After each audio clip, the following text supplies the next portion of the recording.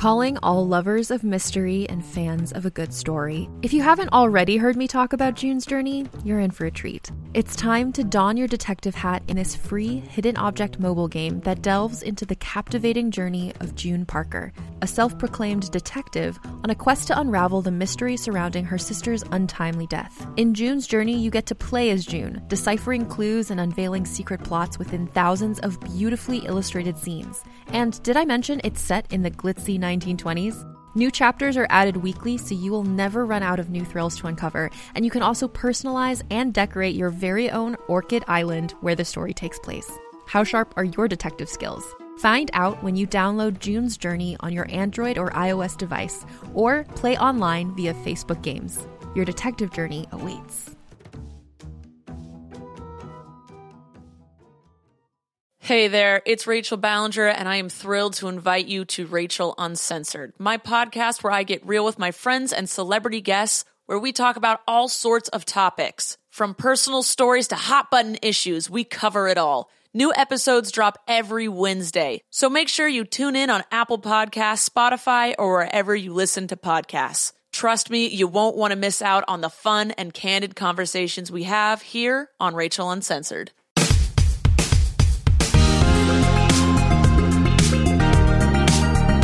Hello and welcome to the IGN UK podcast. My name is Joe Screbbles. I'm joined by Matt Purslow. Hi. And Jesse Gomez. Yo, yo. We're going to do it. We're going to make a podcast again. I've so realised excited. Shortly before the podcast that everything on the running order is things I haven't done or seen or, interacted It's with an in any meaningful educational way. session for you then. So I'm here as I'm a proxy for the listener. The thing actually I was thinking we could briefly speak about is that we actually know that Disney Plus is coming out now. Oh, yeah. It's coming out a week earlier than we expected. What? And it's not that expensive. Oh, it's super cheap, isn't It's it? like I like 60 that. quid for a year. 60 quid for a year, or is it $4.99 or $5.99 a month? I think it's $5.99, and that yeah. includes 4K content as well, which It is does. actually really, really generous. Excuse me while I quickly That's mop all right. up some coffee loudly. Delicious. How much is 4K content on Netflix? 4K content. 4K films and television 4K content, shows. man. Look, Listen, I'm a video he's editor. on side. We make content here and we consume content. Exactly. And if you Shut can't up. get on board with that, It's banned. That's fine. If Dale helped ban me it. say any that, you'll any get of the well pissed freelancers, off. it's immediately wiped out their copy. that's fair. So 4K for Netflix is I pay $11.99 I think a month for it. Really? Yeah. And it's not good. Yeah. Most of it. I know. I mean, it's fine, but it's Yeah. obviously it's not as good as buying a 4K physical disc, is Yeah, it? that makes sense. I've always imagined Netflix as being free just because I've never paid for it, and my dad's always had an account. Yeah, I've always sponged. Yeah. I'm a right sponger. Unbelievable. I mean, I pay for Prime and everything else. Admittedly, Yeah. I have people that sponge off my account, that's because obviously with the 4K Netflix, you get up to 4 accounts. Mainly, I've really only got nice. one person sponging from me, but Yeah. I'll have it. Yeah, I think it's quite good. Yeah. I think the big question is that, we've all managed to watch The Mandalorian through our friends in the US. yeah, they've Yes. been very nice for us. What are you going to use Disney Plus for when it comes out? I'm probably...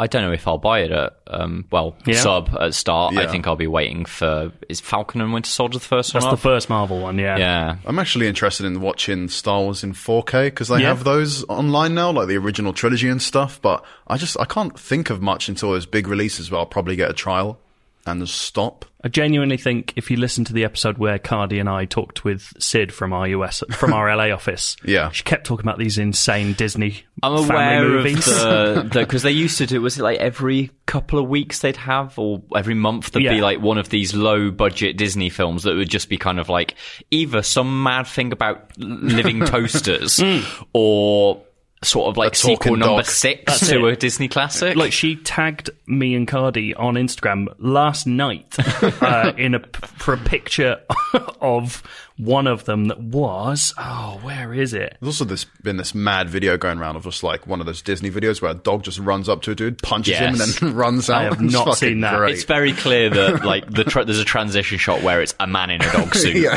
beating the crap out of someone That else. sounds and then- great. It's fucking awesome. Yeah, Xenon Girl of the 21st Century. I've That heard sounds of great. Xenon Good. Yeah. Is it good? Yeah. Let's have a look. It's like Oh, God. it's just like girls wearing clothes that are fashionable now. I get the impression at one point it might have been a sort of Hannah Montana-ish kind of I deal. think really I think into it's it. films, Right. I think it's a film series, but Or is as that in the sort deal? of like the Not that it uses the same narrative, but I get the idea that like the vibe of it is quite Hannah Montana. You're into the Xenon vibe. So yeah, that's what I'm doing. Day one, Xenon. Nice. Get it on. But let's talk about something that's definitely not going to be on Disney+. The Lighthouse. What? A black and white. Is it Oscar ratio 4:3? Yeah. It's not, well, it's I'm not not sure 4:3. It's more like 1:1. It's more kind of is it squarish. Well, I think kind of. technically it's Academy ratio, 1.19 by 9, I think it is. But yeah, nerd. Academy ratio is what it's called. Yeah, and I haven't seen this, and I'm sad about it because it looks bizarre. It is very Take bizarre. us really through interesting. I was expecting, because I guess we've all watched The Witch, Yeah. right? And I was expecting that kind of level of, I guess, accessibility, which is a weird thing because The Witch is kind of surface level. You know what's kind of going on, but then The Lighthouse feels more than that. It's like there's a lot of things left to interpretation when watching that film compared to The Witch, which is a bit more straightforward. Yeah, The Witch is I feel definitely like. more literal. Like, I think the interesting thing about The Witch is the Witch is obviously a story of a family going insane, effectively, and not actually. I don't think they're going literally insane, but it's the infighting that comes from that family. Of The Witch is, a part of that story, but it is as much about the distrust that is building up. Yeah. Whereas there is that element to this, but whereas I think The Witch lays its cards out a little bit more straight, this is, you've no real idea why these people are gradually losing their minds. Well, that's it. Yeah. I think The Witch feels like you're watching people go mad from the outside. Yeah.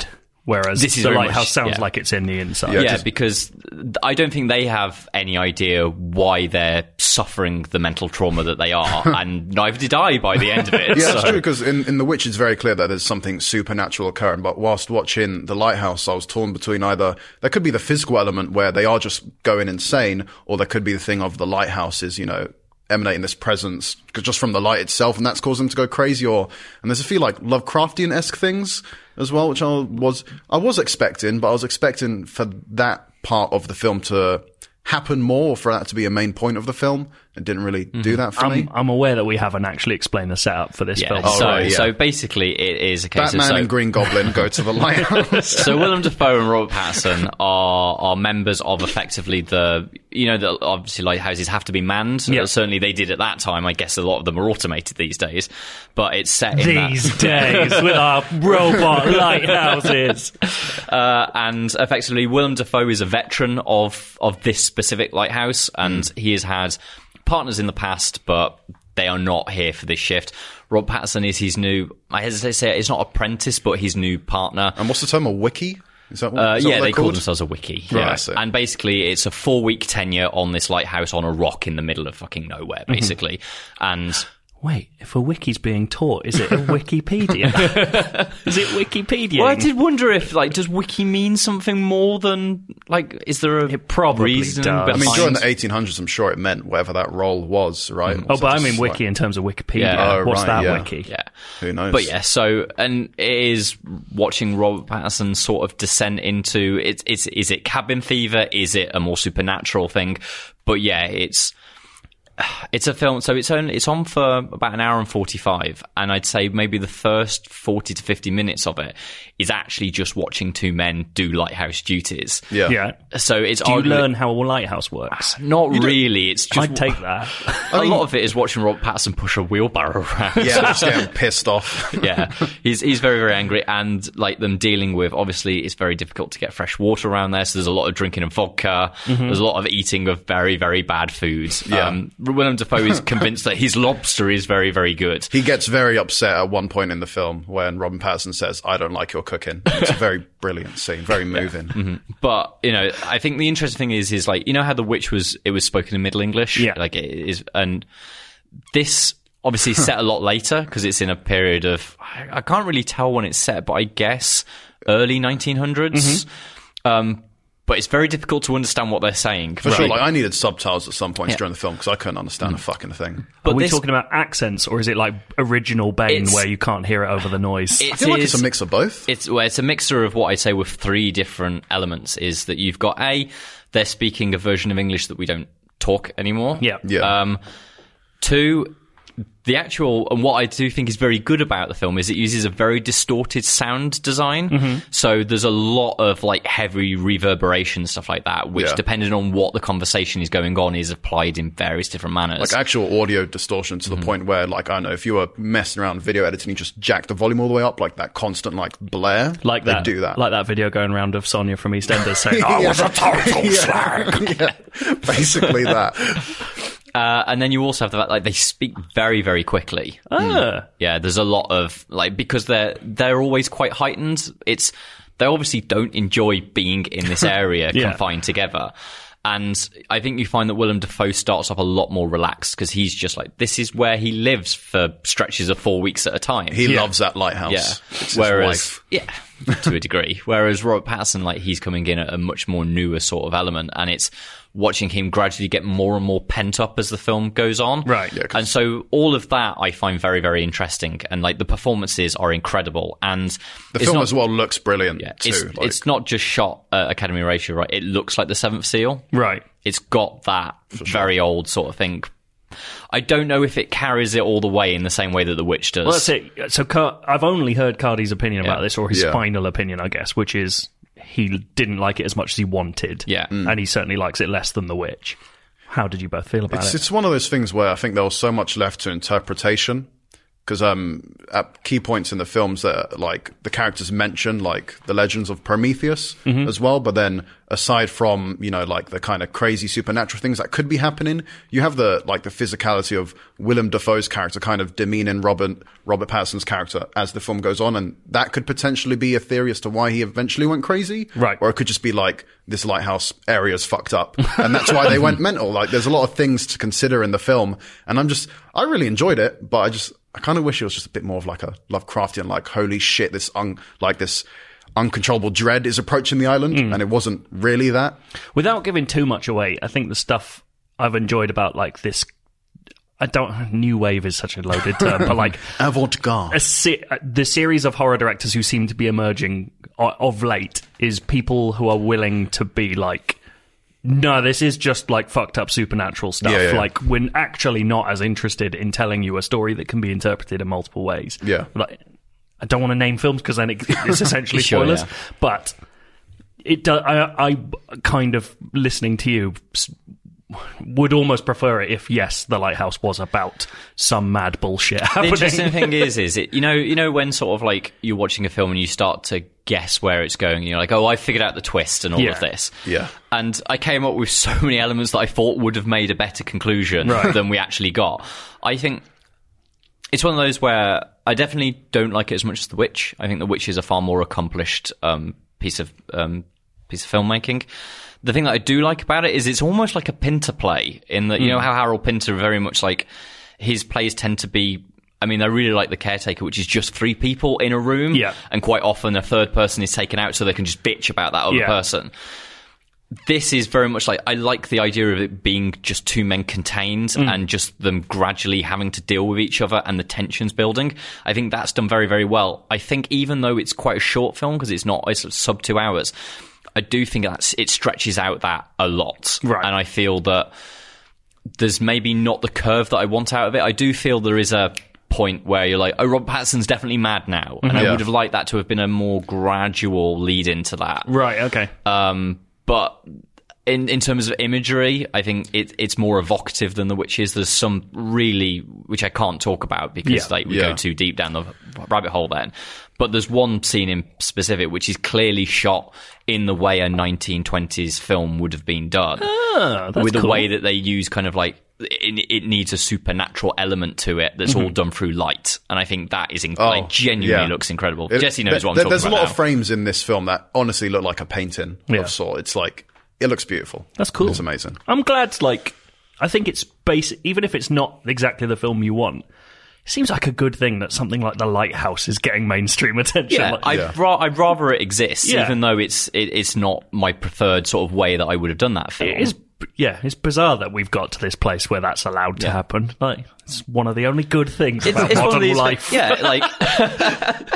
Like anybody that complains about the fact that all films is Marvel, it's because you literally haven't looked like beyond like film 1 on your cinemas listings. Yeah, you're looking at like there's only, 3 Marvel films a year? 2 this year, I think it is. Like, there are so loads many of really others. good. Yeah. That's not even like looking at short films as well. They're uploaded like on a weekly basis. They're amazing too. So go looking, for God's sake. Now, from one nuanced, multi-leveled character study to another, Doom Eternal. It's weird because that's not actually a joke anymore. Is it? Oh yeah, I suppose there's more to it now. Yeah. I cannot. Like, I've missed Doom Eternal at, I think, 3 shows I've been to. I've not been to the point where I went to it at Gamescom, would it be? Yeah, Gamescom, and just couldn't get on and couldn't find anyone to let me on and pull the please, I'm IGN card. So every time I see more of it, I'm more and more furious and feel like I could be Doom Guy at some point. Well, it's fucking amazing. I can't believe you've been allowed to play it for as long as you have. Yeah, I mean, technically, this will have been the 3rd time I've played it. Piece of shit. I know. But this was like, the other ones that I've played were very much like they were demos that were built for show floor, so it was very self-contained. Like vertical slices, kind of, Whereas this, I've played the first 3 hours now. And, like, I don't want to make you feel too left out, Joe, but I think it might be the best first-person shooter ever made. That's amazing. Better than Titanfall 2. Yeah, and like I say that as Holy someone that shit. does... Just, I've not played anything that feels like this. It is... Like, it is obviously built on the fundamentals of Doom 2016. It is that game. Yeah. But the layers on top of it and the way that they've so much focused in on a combat loop that I have spoken about the last time I got to see Doom, so I'm not going to overly focus on that. But it is this wonderful idea of, like, if you need armor, you set things on fire. If you need ammunition, you cut things up with a chainsaw. If you need health, you rip them apart with your bare fists. And the way that resource management is what is keeping you afloat, and you're always on the knife edge between being dead and being alive, between having no ammo and having all the ammo. And like the way it balances that just creates a tempo that is so astonishingly brilliant. Because you don't see that strategy in like other first-person shooters. Like, if you kill an enemy, they might drop a bit of ammo, but you're not really like trying to create a strategic path as you blast your way through enemies, like changing weapon to melee and stuff like that. It's really cool. Well, it keeps you locked into playing the game as opposed to just going bang, bang, bang, shoot, shoot, shoot. Yeah. It does maybe explain why Rage 2 was so crap, because it's like, we're just making our amazing I played it game. for 10 minutes. I was like, this is shit. See, I finished Rage, which I don't think is shit, but it's one of those games that I forget that I've played. I just thought the shooting felt so bad for an id game. Like, I didn't understand, or an id co-made game. Yeah. Like, I think Rage has got like the very fundamentals are there, but it doesn't do anything to really build on that, and especially Rage is one of those games that once you've got the assault rifle, you've got everything you need, whereas Doom is like, we want you to use and I think this time around they recognised that in 2016 the super shotgun was pretty much the secret key to the entire game. Like, it's definitely not the case this time. It's much more of a case of constantly swapping it through your weapon wheel. But part of that is to do with like the terrain of this is very different to Doom 2016. Pleases me greatly because it's very Warhammer, very, very grim, dark, big cathedrals in the future. From the gameplay I was editing, which the video you sent me, I was like, I think I saw ice and like trees for the first time in Doom. Have you done the heaven stuff yet? No. You go to heaven? So they've shown that in trailers. Oh, that's fucking cool. And the closest analog I can see to what their version of heaven is Bayonetta, which basically makes me absolutely delighted because those weird porcelain faces over flesh creatures are absolutely awesome. Like, incredible. Its art design is incredible, and the thing is it's one of those that, like, yes, Doom is grimdark, it's like gross and disgusting and all of that. It's also got a really good sense of humor. So it's like all of the glory kills, yes, are designed to be grotesque, but they're also quite funny. They're like how the Marx Brothers would kill people. Yeah, absolutely. So it's good natured in a way that sometimes I think like games like Mortal Kombat sometimes aren't. Sometimes I feel that Mortal Kombat finishes can be a bit like, I want to upset mum. Oh, there's a point. There's been a point, and I think we've passed it now, where the game of Mortal Kombat is so realistic, or like the depiction is so realistic, that I now don't enjoy fatalities anymore because I just think they're so gross. I can't get into them. Yeah, whereas Doom, like, when you do the glory kills on the Cacodemons, like, you tear their eye out, but you get like a pop sound, like when it pulls out, like a bursting bubble. Yeah, exactly. And like it's that there is an underlying sense of knowledge that this is stupid, even though they've, it's massively much more smart than the last one was, but it knows that it is a shooter that's a bit dumb. Yeah. But I think the interesting thing will be for a lot of people is transitioning from 2016, which is very much like, I think, for as far as I can remember, and I haven't played it since 2016, but the only cutscene in that game is like the start and the end, and maybe a couple in the middle. Are there a lot more in this one? There's a couple of bits where you're like traveling in elevators while the doctor talks to you and stuff like that. But I think they're usually cloaked loading screens as opposed to like full cutscenes. Whereas Doom Eternal definitely has much more of an idea of like it wants to tell a story, and so there's a proper opening introductory cutscene. There are moments where you're having conversations. Well, not Wait, Doom Guy speaks? No, it's not conversations, but like you the are dead speak. I guess more Gordon Freeman-y. Okay, right. There are things going on, and like the Doomslayer is definitely a far more intelligent entity this time around. Like he literally has his own spaceship, which is the Fortress of Doom, which is a planetary cathedral basically that is in orbit over Earth, in which basically you earn batteries and you slot those into sections of the fortress which open up bulkheads, which gradually builds this massive cathedral out. Sounds fucking awesome. Sweet. Like the first thing that you get, which is like at the end of mission 1, I think, which is the first thing I got to see in the demo, is the Repertorium, which is basically Doomslayer has a prison for demons in the bottom layer of the Fortress of Doom, sweet. which is basically just his training arena. Jesus. So you just go down there, open all the cages, and just shoot the shit out of demons. That's fucking awesome. And like you don't have to worry about ammo when you're down there. It's much more of a like learning what the fundamentals work. So you don't have to worry about like running out of ammo or health. Sounds like the museum at the end of Modern Warfare 2. Once you finish that game, you're on Yeah, like a but little more museum. metal. Yeah, for sure. Metal museum. Yeah, it's wonderful, and like sort of like there's the world building that's going on. Like it's definitely a game where you don't have to worry about the story if you don't want. There will be more story presented to you on a surface level because of the cutscenes. Yeah. But for the most part, it is running around, and you might pick stuff up that you can go into a codex and read. And there is clearly now it has that deep lore. Like I was talking to a friend of IGN, Dave Jewett from GameSpot, and we were talking about the idea of like, is the Doomslayer maybe an angel? And stuff like it's got all of this almost Diablo-like sort of thing going on.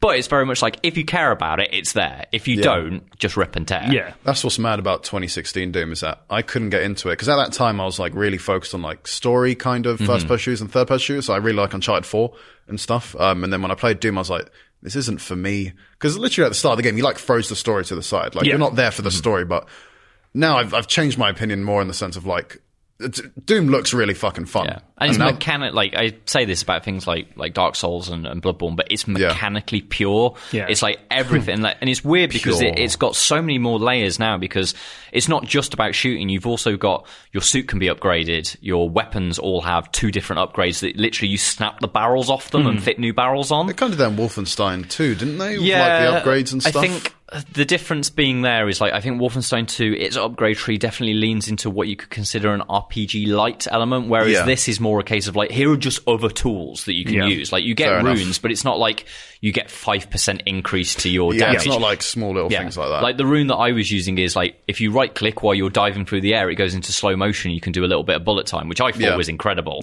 Some people are more like, Doom should be fast. I don't want that. If you don't want that rune, just don't use it.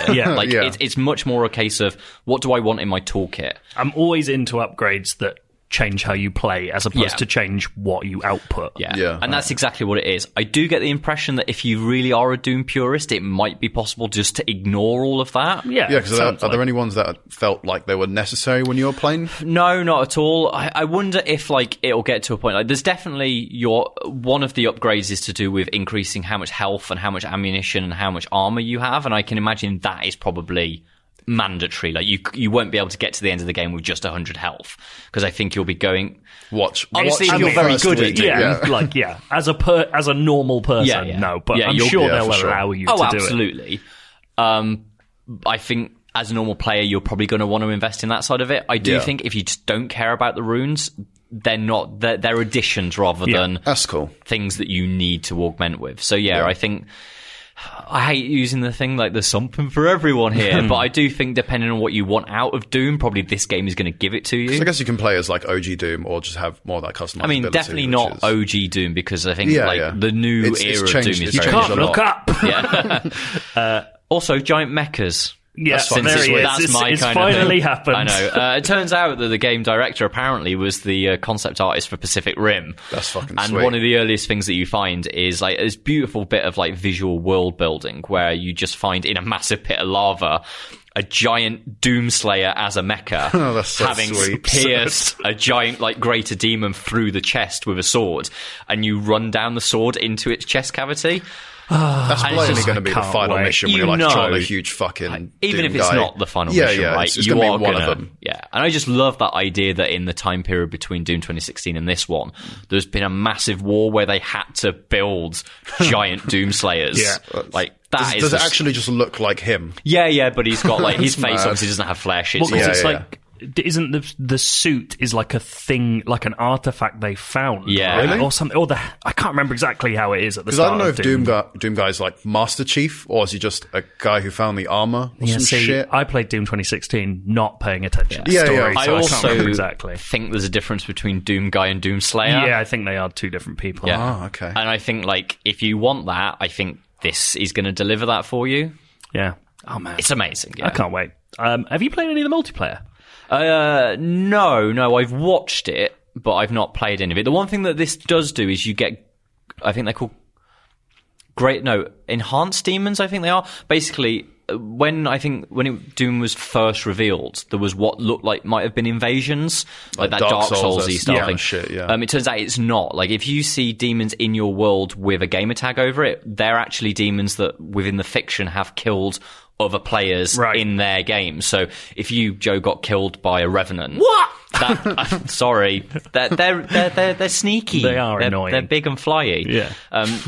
If that Revenant then might turn up in my game, and he'll be bigger and more powerful, and it'll take me more to take him down. I like that. And I don't know what, like, presumably there's rewards, because I think did Shadow of War have a similar deal? Yes. So because Shadow of Mordor did the thing where if something kills you, it becomes more powerful and becomes a part of the ecosystem. And I guess Shadow of War if it killed people on your friends list, that version of the Nemesis their Nemesis system came in, and you could kill their Nemesis. So it's sort of similar to that. I think Mordor did that as well, actually. Did it? I don't remember. I think it's definitely in Shadow of War. Yeah. But so it's got a bit of that to it, but I've not played the two demons versus one Slayer, which I think is an amazing really concept. Like, I can't wait to play that around the office. Yeah. I bet that'll be really fun. It'll be on and it'll make everyone furious.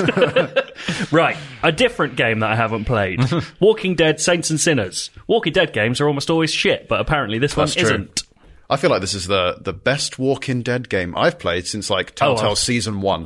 But there aren't really a lot of good Walking Dead games anyway. Yeah. Just because you had the one on Xbox 360 when he plays Daryl? Is that his name? And fuck me, that game was a mess. Shit, I reviewed that on Wii U. Really? Jesus Christ. What score did you give it, Joe? Joe? God knows, mate. Just shit.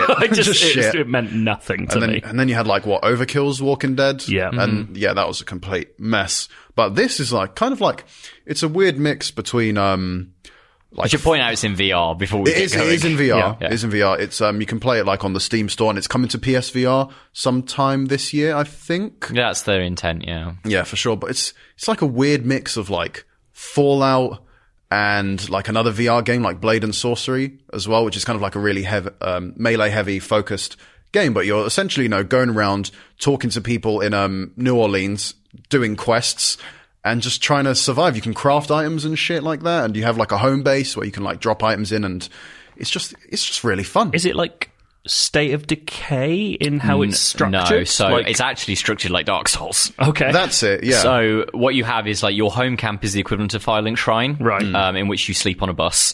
You drink a little canteen, and then it's the next got that's where you do all your safe zone thing. And then basically you have a map and you have a boat, and that boat will take you to different places within because New Orleans has been flooded out. Okay. Yeah.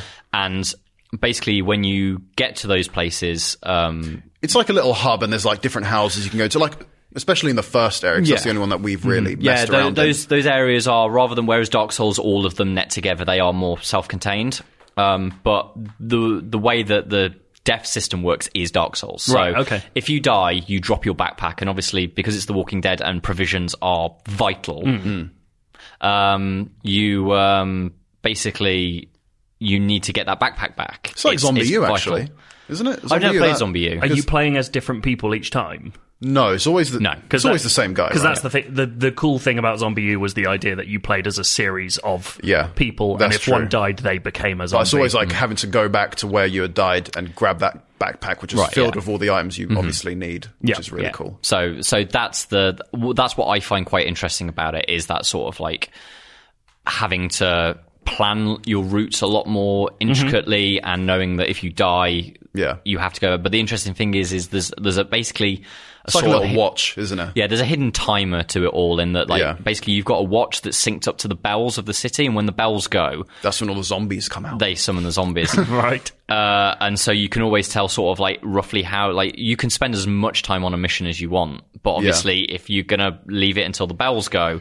it's going to be a lot more difficult for you. So it's that risk and reward of like, do I just go in and do the objective of the mission and then get out of here? Or do you like scavenge around for the items and stuff? Because you want to craft a bunch of cool shit. Like, especially, I mean, if you pre-order the game, then you get, what's that baseball bat with like the barbed wire wrapped around it and shit like that? Just cool items like that. Like, you know, spending the time in those areas to try and get those resources. It's like, it's a bit tricky. It does that risk and reward thing of like, so the first mission is basically you go into this sort of set of streets. There's a woman whose husband has unfortunately turned, but she didn't have the courage to pull the trigger. She's like, I really want the wedding ring back. You know, it's a symbol of our time together. So you're like, okay, I'll go and do it. So obviously find her house. She gives you the key to the house. You go in, shoot him, get the ring, take it back. But she then gives you, she's like, as a thank you, you can have the code to our safe. Okay. But by this point, obviously the bells are about to ring. So it's like, do you go back to the house, which is already going to take you a while to get back anyway, because new walkers are turning up. And it is definitely, it's a proper survival. The thing I really like about it is it's a real survival horror, in that like zombies take a while to take down. And it's not that they have health bars, but because like, it's the head is the main thing, and like, especially when you stab a zombie, it feels really fucking good. And it sounds good as well. It's like, it's all squishy. Like, they're just, you know, the audio engineers just like fucking ate watermelon in front of microphones, like ripped celery and shit. But you are weak, and your shivs, in the same way that it feels to me actually quite a lot like The Last of Us, in the way these mechanics work. Like, shivs don't last very long. Right. Yeah. But because it's VR and it's obviously a lot more physical in its combat thing, like, it is a case of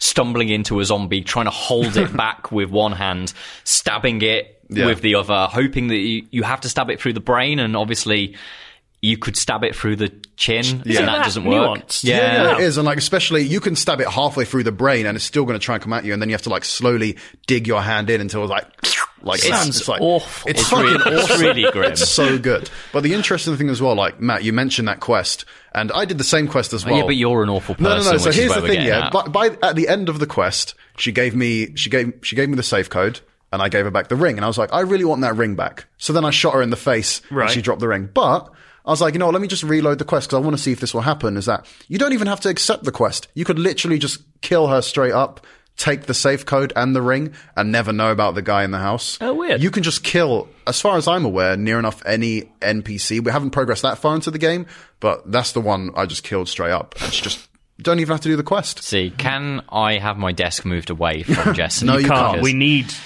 Angel and Devil sitting next to each other. The eternal war. That's the thing. Like, I'm interested to see like how the game progresses, because if I just go around fucking killing everyone, obviously it's like that's going to affect the area as a whole. And something interesting as well, when you sleep and like the game starts again, it'll be like day 3, supplies have dwindled and there's now more zombies.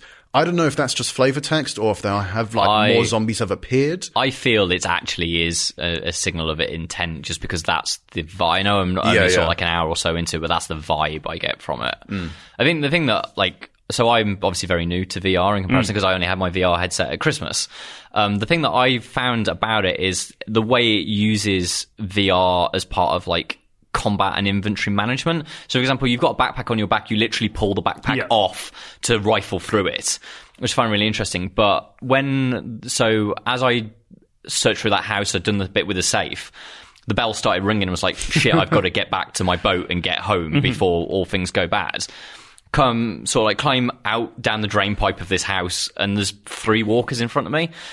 go to my belt, which is where like your items are kept, and realise that the shiv's not there because I've left it on a table in the house. And that's the thing, in normal video games you don't get that because inventory is part of a system that the game manages for you. In VR, because items are individual items that have to be picked up and manipulated, if you didn't pick it up and put it on your belt, it's just not there anymore. I was like, well, what the fuck am I? So they're closing on me, so I start rifling through the bag and find I've got a frying pan in there. So I just start beating them back with a frying pan, and you just get that whole the way it does panic.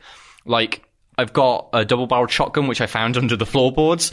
Brilliant. But once you fired off both those barrels, the fumbling of having to snap that barrel open, load in 2 shells out of your belt that's got the shells on it, snap it back in, aim it again. By that point, like, you're fucked. Especially if you're not it sounds really, like, weebish, especially in VR, but, like, if you're not comfortable with weapons in virtual reality and you don't know how to, like, you know, just basic, like, how to use those weapons in VR, like, you're going to have a bad time, essentially. It's just an added level of, like, fear that you've learned to not worry about in normal video games. It's like, because, just press the reload button and you're sorted. Yeah. Like, VR's... like, the revolver, you have to put the 6 individual shells into the revolver and snap it back. And, like, all of those little bits that are so much more physically done with your hands. That's what I think makes this an interesting, like, survival horror. Yeah. And it also does that thing where, like, if you're behind a car, like in The Last of Us, you'd obviously just tap X to hide behind or whatever the cover button is.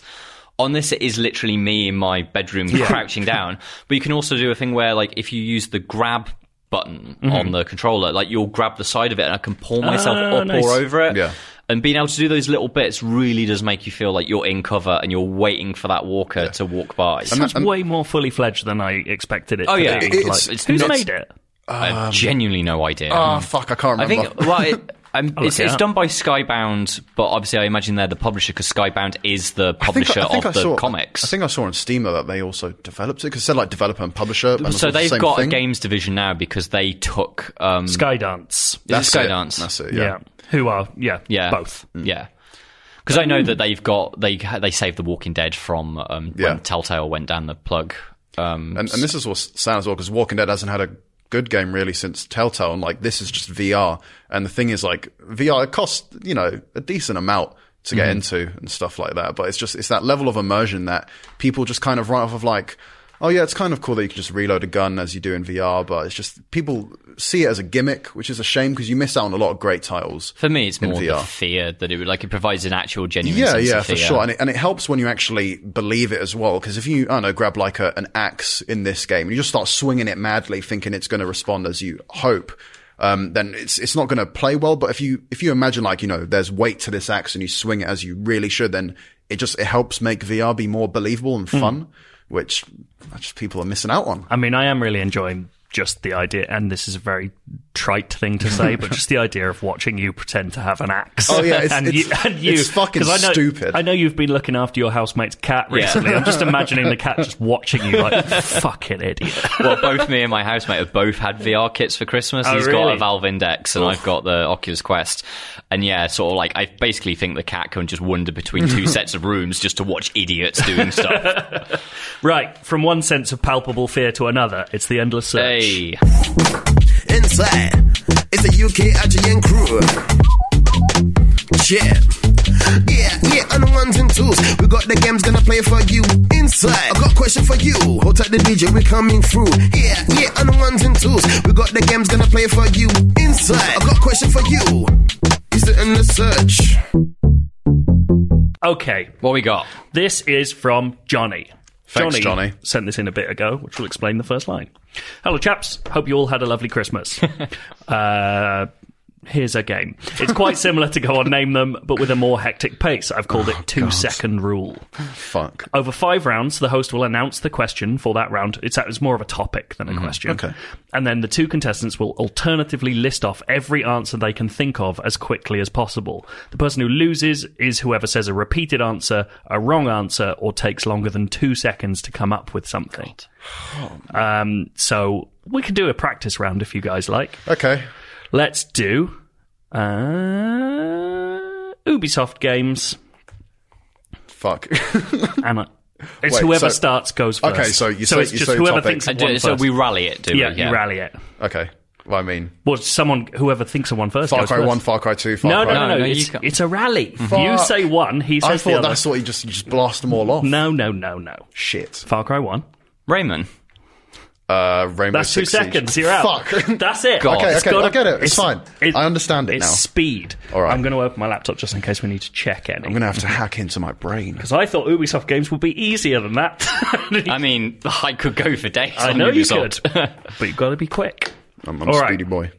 I'm going to open Wikipedia. Ooh. I don't know if you've heard of it. You're going to be able to wiki these in 2 seconds. Look, there's lists on Wikipedia. 2. No. Unbelievable. Go. You know what? I think this is going to go splendidly. Yeah? You reckon? I'm going to have to, I'm just going to be fast. I hope you are. That's all I'm going to be. Very much the point. Going forward, that's the rule in life Okay. now. I'm going to be fast. Let's go. Topic 1. Names of characters in Super Smash Bros. Ultimate. Mario. Link. Samus. Oh, Luigi. 2 seconds, you're out. Shit. The thing is, I can picture all the fucking images. Yeah. Fuck's sake. All right. I was expecting that to go for longer. I've got to search for the next bloody list. I could just keep going. Ridley. Fucking Toon Link. Is Toon Link actually a character, or is he a skin? No, he is a Toon character. Link is Toon in Link there, is a character. As is Young Link. There are 3 links. Yeah. That's true. Oh.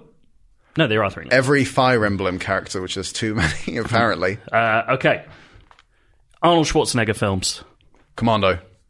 Total Recall. Terminator. No, fuck. He's out. Yeah, Yes. I'm gone. 1-1. I got too excited about that. This is quite frightening. Names of game consoles. Xbox. Xbox 360. Xbox One. PlayStation 3. PlayStation 2. PlayStation 4. PlayStation 1. Dreamcast. PSTV. SNES.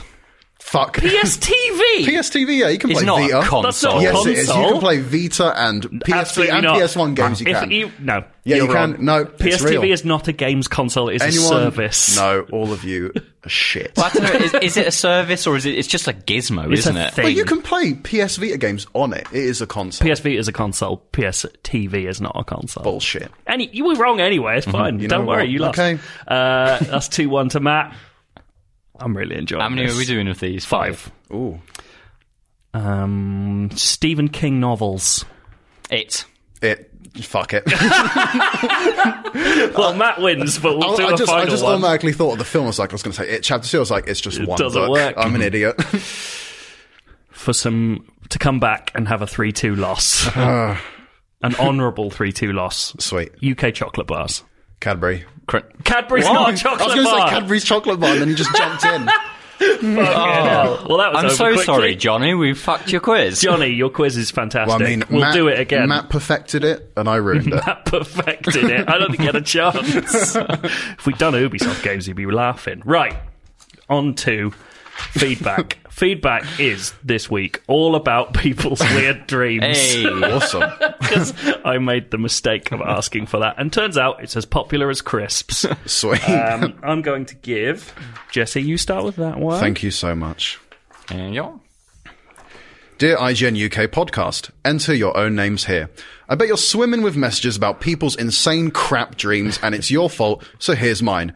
Couple drinks in here. So I should say he's this pissed. is the one that said you was subject lined something along the lines of "You've done it now, you cunts," which I don't great. approve of the language, but it really made me laugh.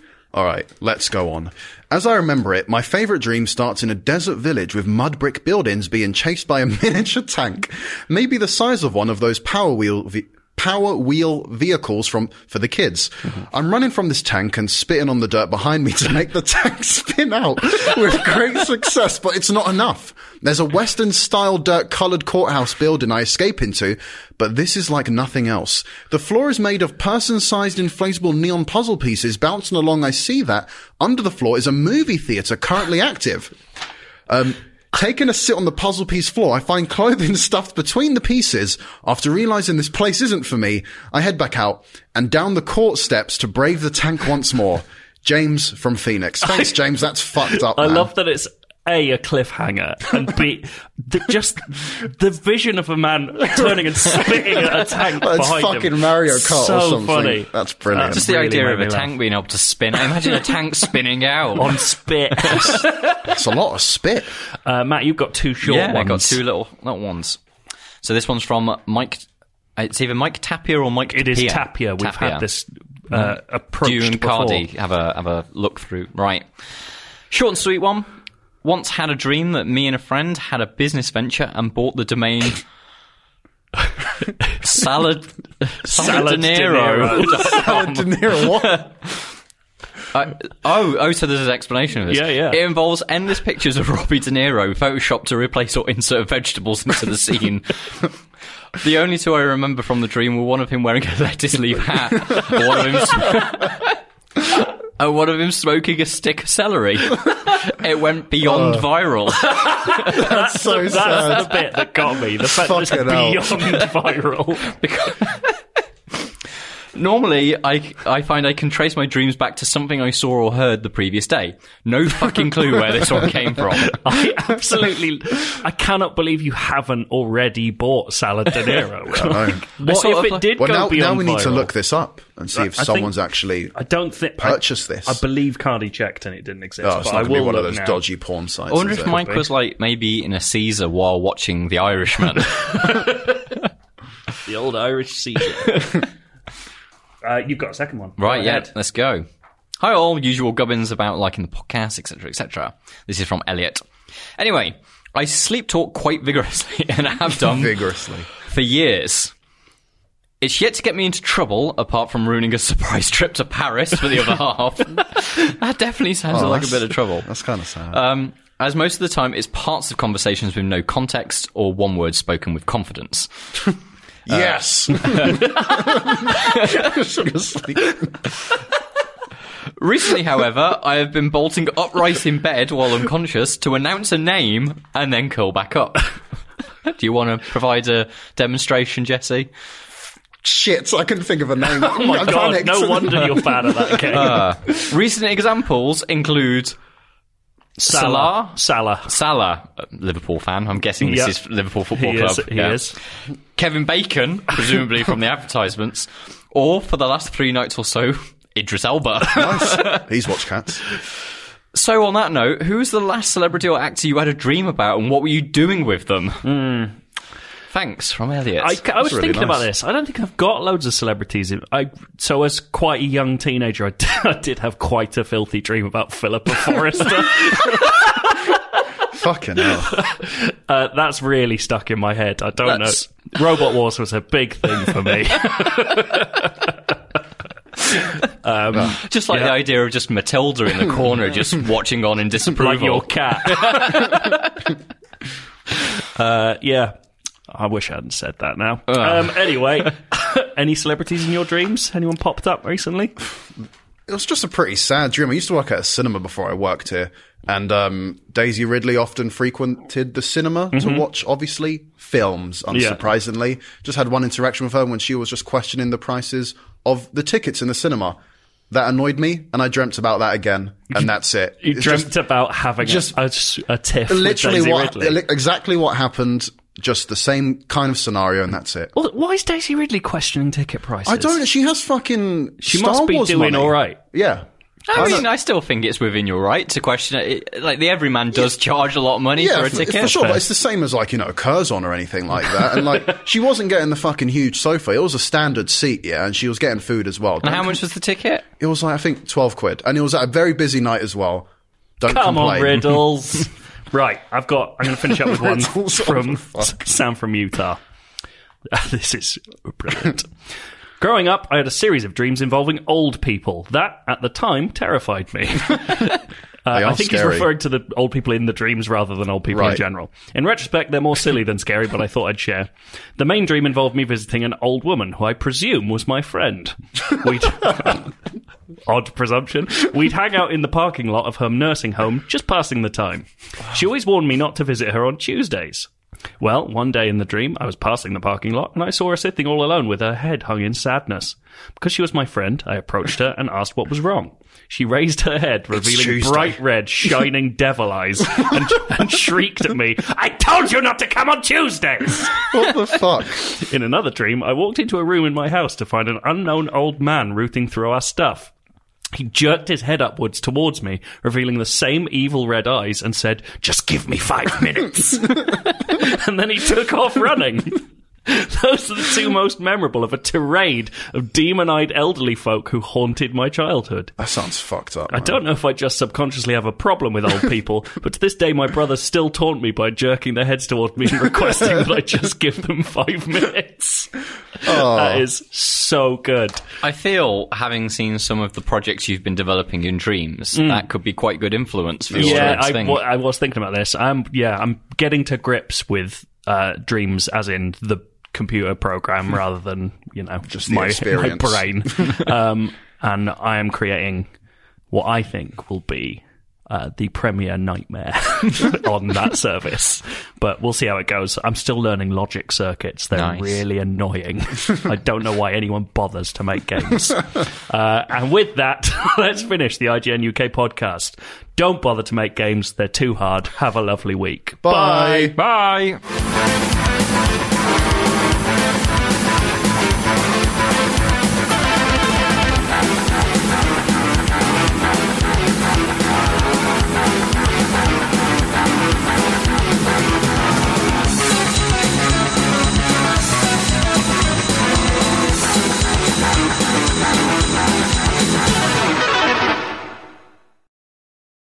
Hey there, this is Justin Bartha. I made a funny new podcast, King of the Egg Cream. It has the greatest cast in the history of podcasts with actors like Louis Black. I'm torn by my feelings for 2 women. Bobby Cannavale. You can eat it, or if someone hits you, you can put it on your cut. Melanie Linsky. I wonder what these marvelous things are that look just like boiled chicken feet. Jason Ritter. I can break things and pick locks and kill people. Michael Stuhlbarg. The whole point is to inspire people that they should make themselves better. Ari Grainer. No, don't whet its appetite. What are you, an idiot? Me, Justin Bartha.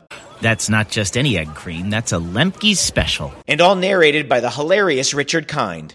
This is the story of Harry Dalowitz and how he rose from nothing to become New York's King of the Egg Cream. So if you like funny true stories, come listen to King of the Egg Cream, available wherever you get your podcasts.